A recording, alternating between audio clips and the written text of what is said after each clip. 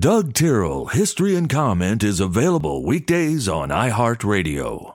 Hello, friends. I'm Doug Tyrrell. This is History and Comment for Tuesday, the 22nd of November, 2022.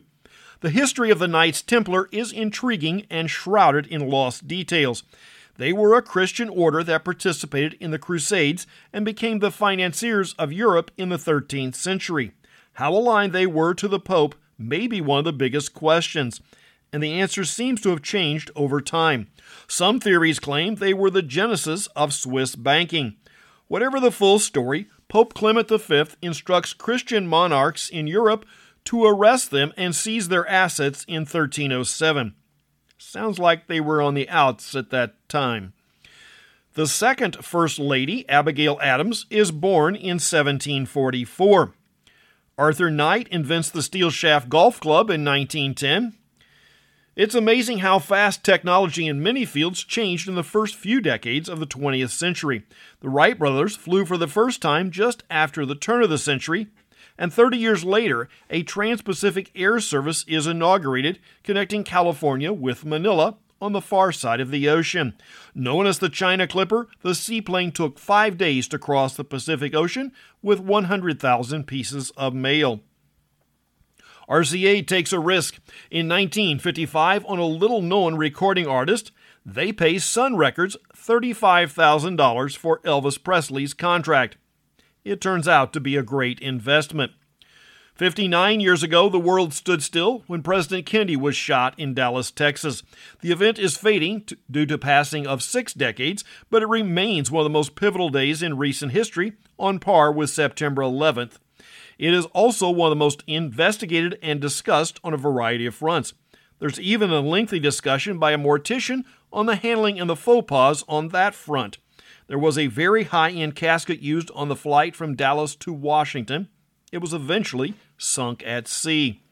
Retired tennis player Boris Becker is 55.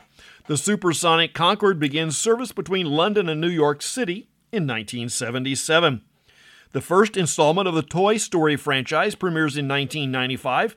It was the first fully computer-generated animated film. There was a story that came across my Facebook feed the other day that has me spun up. Maybe I can relate far too much. A longtime friend who participates in cowboy reenactments posted that her little boy wanted to have his school pictures in his cowboy attire. While it may be a bit unusual, it was his reasonable choice. We're talking elementary school, I believe.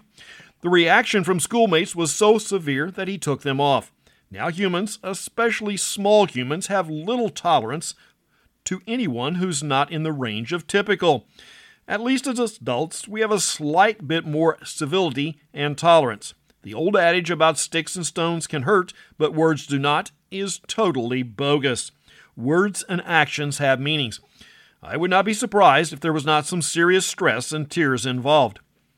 Schools today have policies of tolerance and anti-bullying. While well-meaning, they are largely futile.